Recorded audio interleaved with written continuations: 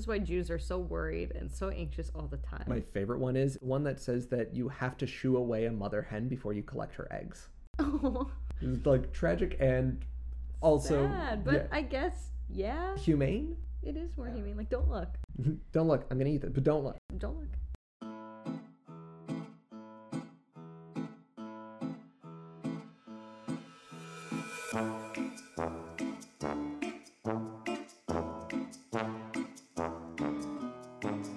Hey everybody, welcome back to Call Your Monster. My name is Adam. I am a writer living in Los Angeles who loves spooky Jewish things. Hi, my name is Jen. I am also a writer living in this city of angels and possibly demons. And I'm also Jewish. And I like spooky things. So today we're going to be talking about klifot. And there's like a dozen different ways to say it, but we're going to stick with klifot, which is kind of a catch-all term for all things evil or impure. So the direct translation is klifot means husks or shells or peels. They were first mentioned in this book called the Zohar, which is a foundational text of Kabbalah. And just as a heads up, we're going to talk about Kabbalah a little bit now because it's kind of crucial to our conversation of klifot. But we're going to be getting into much more depth down the line in this podcast because it relates to a lot of things spooky and weird. But for right now, we're going to give you, brief overview of stuff. But the Zohar is a foundational text of Kabbalah, which is a study in and belief and practice of Jewish mysticism. So the Zohar was written by this guy, Moses de Leon, in Spain in the 1200s, even though he claimed that it was based on liturgy from Shimon Bar Yochai, who was a sage in the 2nd century, but most scholars are pretty skeptical of that because of the fact that his wife and daughter claimed that he forged it and he was the one who wrote it.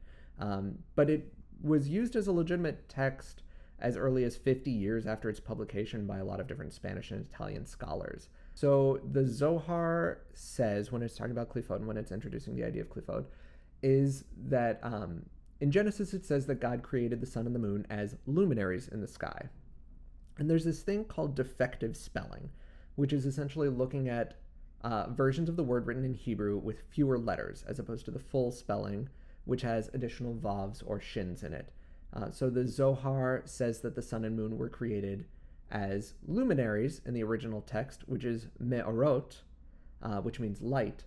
But in the Zohar iteration of it, it looks at it without that additional vav. So it says me'erot, which is curse. So it says, to put it all together, that God created the sun and the moon as curses in the sky. So there's this theory that when the moon diminished its light in the night sky, it made room for curses or darkness, which became known as the klifot. Interestingly, the Zohar claims that this moment of the curses breaking into the world was when Lilith, Adam's first wife, appears, but Lilith is often credited as having been created alongside Adam, which happened several days later. So there's a little bit of confusion on that. Well, Lilith is basically a catch-all for all bad things in Judaism. That's where they're coming from here. Yeah. So eventually, these various klifot were given individual names that let them run counter to the various sephirot, which are essentially the 10 different ways that God presents themselves to humanity: wisdom, understanding, etc. We're not going to name all of the different klifot, but we will post on Instagram a diagram of the tree of life and its corresponding tree of death, so far as the sephirot and klifot are concerned. But the tree of death exists in this place called Sitra Achra, which is the side of impurity. So think of it this way. If there is a sephirah called Kether, which is the concept of unity, then its corresponding klifa, which is Thalmiel, is all about separation. So klifot are essentially the shells that exist around the various aspects of holiness. And it's really interesting because in this way, there's sort of a divine purpose to the klifot. They essentially concentrate divinity. So if God separates their divinity into 10 different pieces, the klifot are what keep those lines distinct. So there are two types of klifot. There's klifot hatmeot, which is the irredeemable. It can only be redeemed in its own destruction. And the klifot hatmeot are the source of life for all non-kosher life. So pigs, fruit-bearing trees that are less than 3 years old, shellfish. They can be interpreted from Ezekiel's description of the throne of God. He says, "A whirlwind came out of the north, a great cloud and a fire enfolding itself, and a brightness was about it." So the whirlwind, the great cloud, and the fire are all the klifot hatmeot, the irredeemable klifot. But the brightness that was all around it is the klifot noga, which is redeemable Qliphoth. So there are 7 of them, and they are capable of being saved.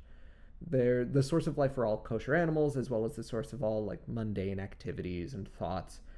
And they have to be freed through the universal following of the 613 mitzvot in the Torah. Yes, you might have thought that there were 10 commandments. There's 613. And it's said when all of them are redeemed, we'll enter the Messianic age. And it's this idea of the Qliphoth Hatmeot and Qliphoth Naga.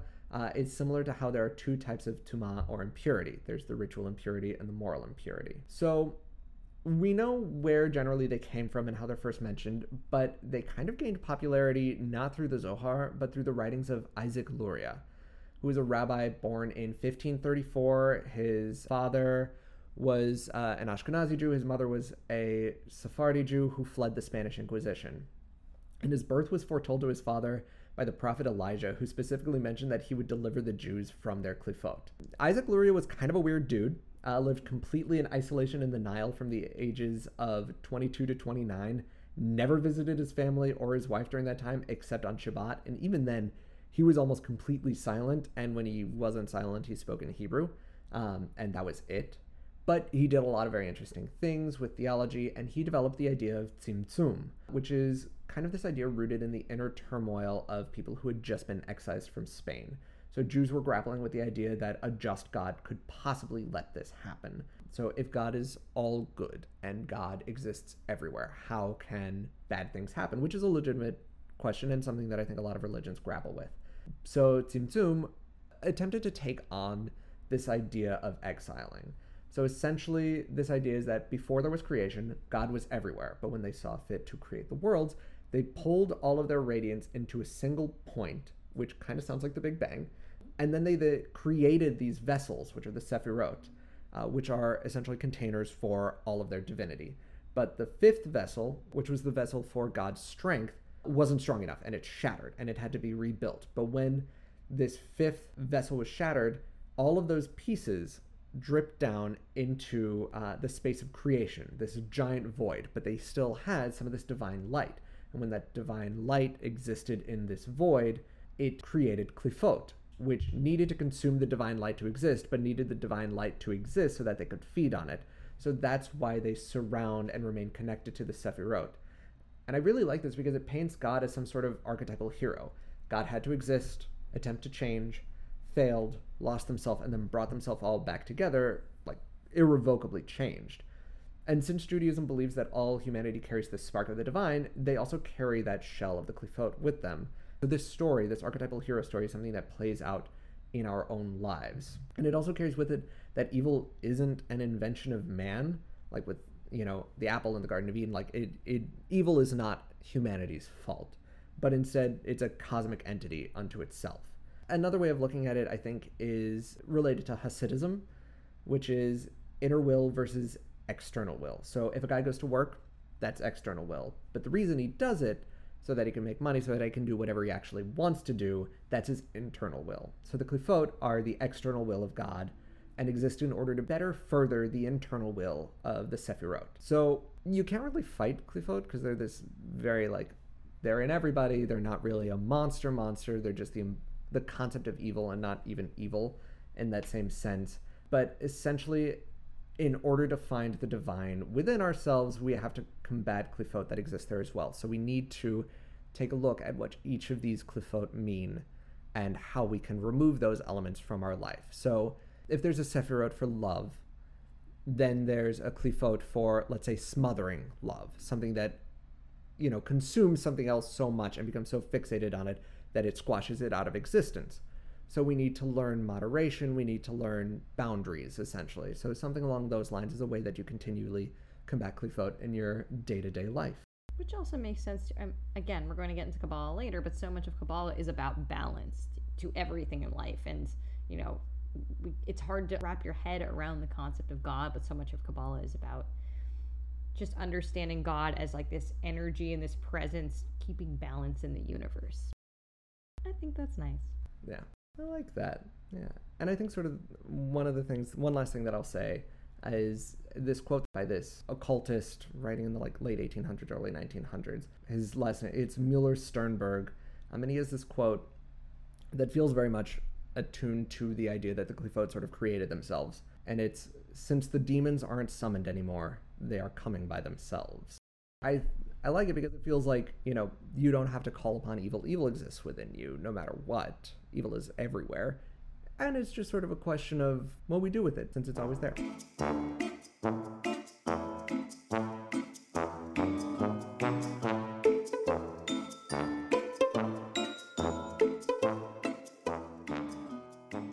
I'm going to talk about who else is evil. What does evil look like in other cultures? I mean, obviously, I feel like I've got to start with the big one, the devil or Satan in Christianity. We'll spend some time on him. We won't get too granular with him because he's literally everywhere in Western culture, obviously. But in Christianity, Satan, the artist formerly known as Lucifer, is a fallen angel cast from heaven after rebelling against God. He is the embodiment of evil and clearly a foil to God, who represents all things good and holy and righteous, etc. Satan has been depicted in numerous ways across pop culture, the Bible, art, etc. In Christianity, the serpent in the Garden of Eden is attributed to Satan. He ranges from being depicted as this serpent to being depicted as a terrifying red, satyr-esque monster with horns, bat wings, and a pointy tail, to the hunky emo angel of Milton's Paradise Lost. And I am just going to take a moment here to talk about my favorite nugget of art history, which has to do with a 19th century statue of Lucifer that was basically banned for being too sexy. So in 1848, if you haven't heard this story, strap in, I love it. In 1848, the Belgian sculptor Guillaume Geefs presented a sculpture of Lucifer for the city of Liege's St. Paul's Cathedral. But this was no ordinary commission.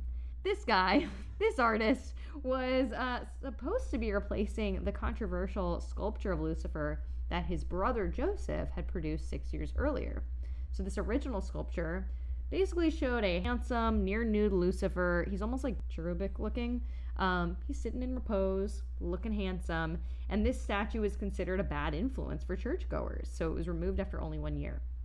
So basically, the church brought on this guy to replace his brother's work, but the best part is the second Lucifer statue is arguably, but kind of objectively sexier. Like, look him up. He's 100% sexier. He is a hunk. He is, like, really flaunting for the camera. There's a lot of sex appeal. He's really working it. We should absolutely...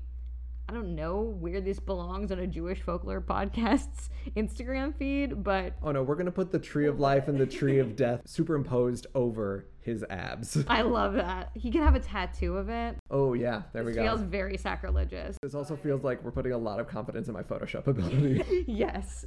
I actually think the worse the Photoshop is, the better in this case. So bringing it back, the word Satan actually does appear in the Torah, but not as a proper noun. So it's not Satan as in the devil in Christianity. It's used either as a title. So in the book of Job keeps coming back around. In the book of Job, the word Satan or Satan is used to describe a subordinate of God who tests man's righteousness. Satan also appears in the Torah as a verb, meaning to oppose or accuse. So the way Christianity depicts the devil and evil is probably influenced by Zoroastrianism in the post-Torah years of the Babylonian exile. So this is 586 to 538 BCE. And during this time, actually in late Judaism, even, Satan began to take on this role as sort of a foil to God. And that's pretty much how we see him in Christianity. So of course, in the New Testament, Satan is pretty much the main antagonist. He is the opposite of all things godly or Christ-like, associated with evil, sin, temptation, sexuality, demons, pretty much a catch-all. And once again, it's largely accepted that the snake who tempted Eve to eat the forbidden fruit in the Garden of Eden was actually Satan in disguise. And this original sin of Adam and Eve giving in to Satan and taking a bite of the apple is this blight on humanity to this day, predisposing us to sin, which sort of is very different from the Kabbalistic understanding of evil in the world, which is not necessarily our fault as humans. So in Christianity, again, Satan's seen as the king of demons. He rules over this fiery underworld of hell, and which in itself, this divide between heaven and hell is a major distinction between Christianity and Judaism. Similarly, in Islam, we have Iblis or Shaitan. So, sort of like Lucifer in Christianity, the original name of this entity was Azazel, who was an angel cast to earth for challenging God, and specifically not bowing down to Adam. Interestingly, the Sufi mystics have sort of a kinder view of Azazel. He wasn't arrogant for bowing down to Adam, according to their view. He just didn't want to bow down to anyone but God. Honestly, I respect that. I get it. If God's your boy. So that's one view of Azazel. But just like Satan, Iblis and Shaitan are often associated with the snake, or possibly a peacock, who appeared in the Garden of Eden to tempt Adam and Eve. But there is a point in Islamic lore where Iblis and Shaitan sort of branch off from one another. Iblis, at least for the Sufis, Iblis sort of becomes this complex character who represented piety and sacrifice, whereas Shaitan is more of this general embodiment of evil. And like Satan, he tempts people to sin, he lords over lesser evil forces, but he's not necessarily as all-powerful as Satan. In fact, some people consider him to be the most powerful jinn, but not a fallen angel. And there's not a clear depiction of him in the same way. You know, there's no red guy running around with horns and bat wings and a tail, but he's sometimes depicted as a stone pillar or wall, interestingly. And then, a little bit different, not a clear one-to-one for pure evil, but in Hinduism, there are evil beings like the Asuras who can definitely fuck you up. One example is Rahu, who's yet another snake, who is seen as swallowing the sun or moon, causing eclipses. He became immortal by drinking divine nectar and also appears in Buddhist writings and art. In Maori mythology, you have Firo, who is an evil god, sort of like we were talking about in the last episode with elemental beings and just sort of humans grappling with these higher powers, the sun, the moon, the water, all of these things. Firo is the brother and antithesis of the light god, Tane. Both of them were born from Papa, the earth, and Rangi, the sky. But for a while, these brothers were kind of unhappy. It was a little crowded for everybody, so Tane wanted to separate their parents by forcing the sky upward. And everybody agreed except for Firo, who wanted to remain in darkness because he's a little emo guy. So angered by Tane's actions, Firo became this embodiment of darkness and evil. And this dissension and the separation of the earth and sky was sort of the moment in which evil is first supposed to have entered the world. So Firo, kind of sulking, went to the underworld. When he was there, was supposedly responsible for humanity's wickedness and devoured souls upon arrival to the underworld. He was basically doing this so he could bulk up and be strong enough to break back out of the netherworld and eat everything.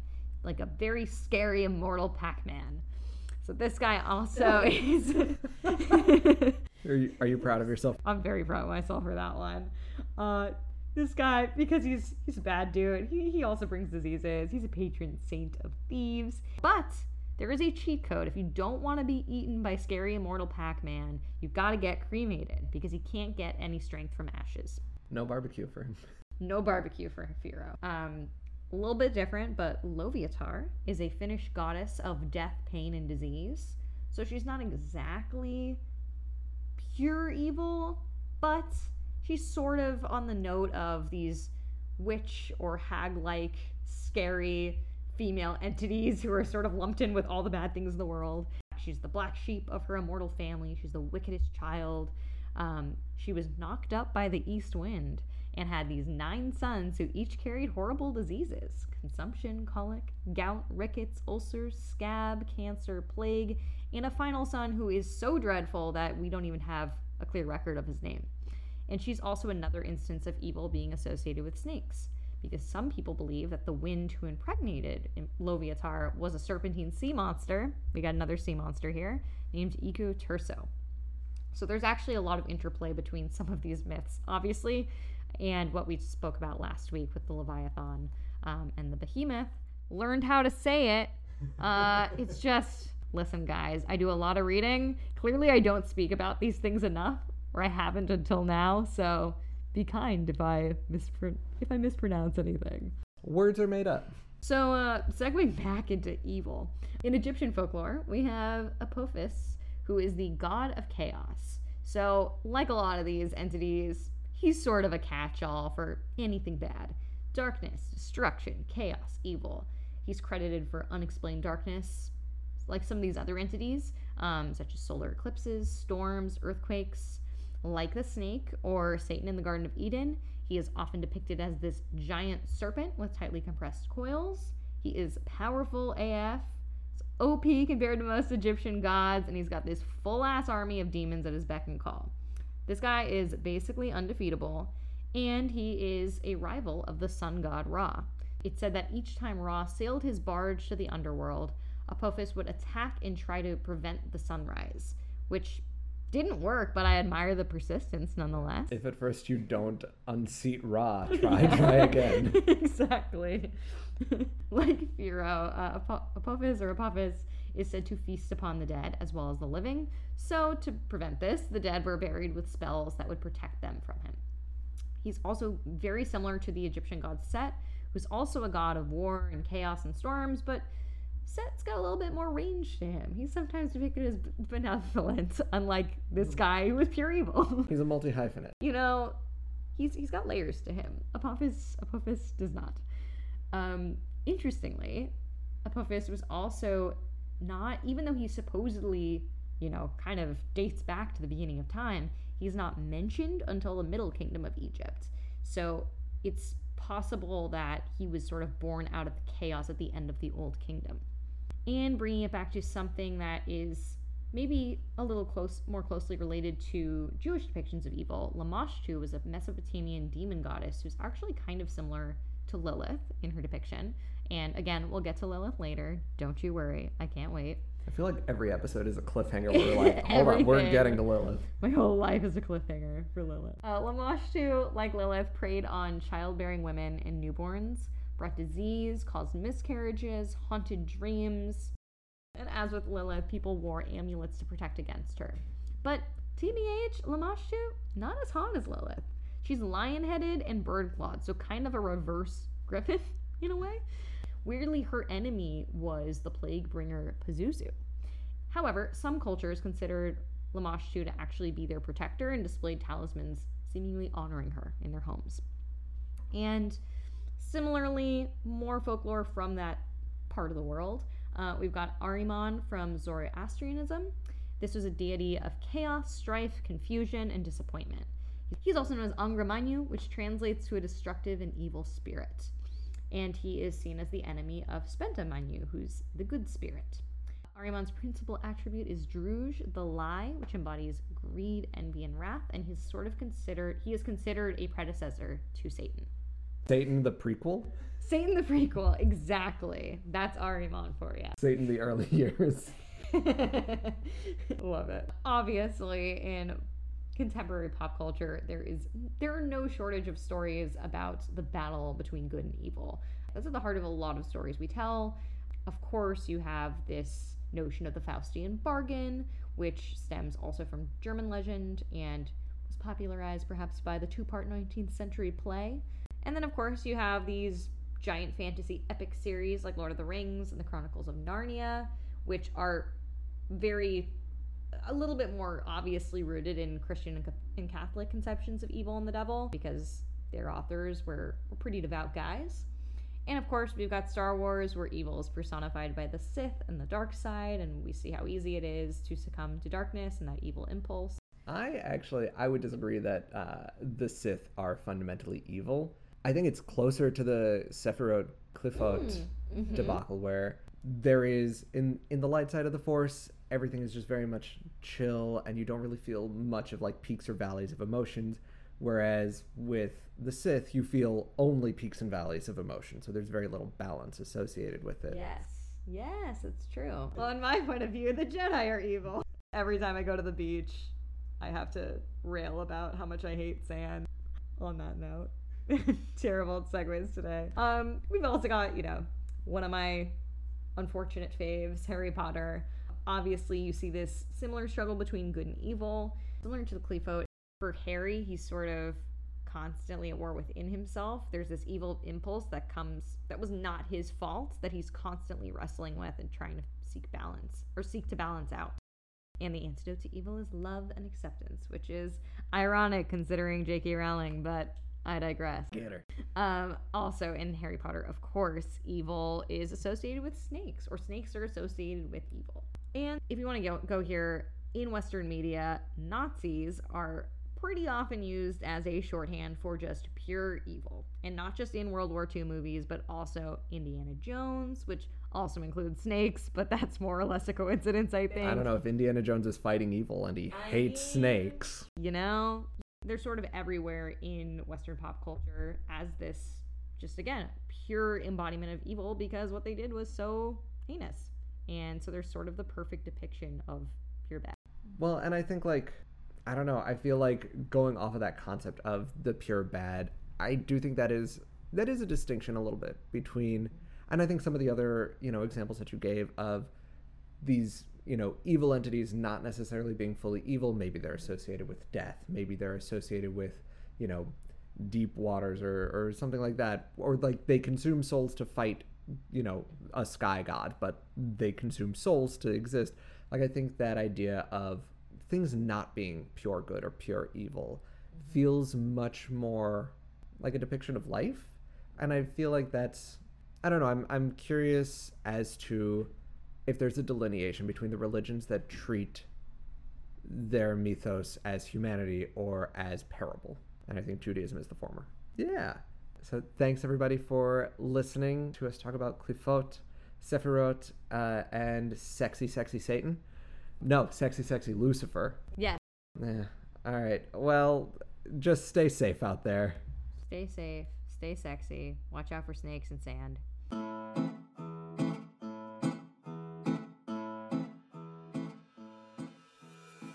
Hey everyone, thanks so much for listening to this episode of Call Your Monster. If you like what you heard and want to hear more, feel free to subscribe. If you have questions or have monsters that you want us to talk about, you can let us know in the Apple Podcast rate and review section or message us on Instagram at CallYourMonsterPod, where we'll have a glossary of words we used this episode as well as some almost funny memes. We'll see you next week.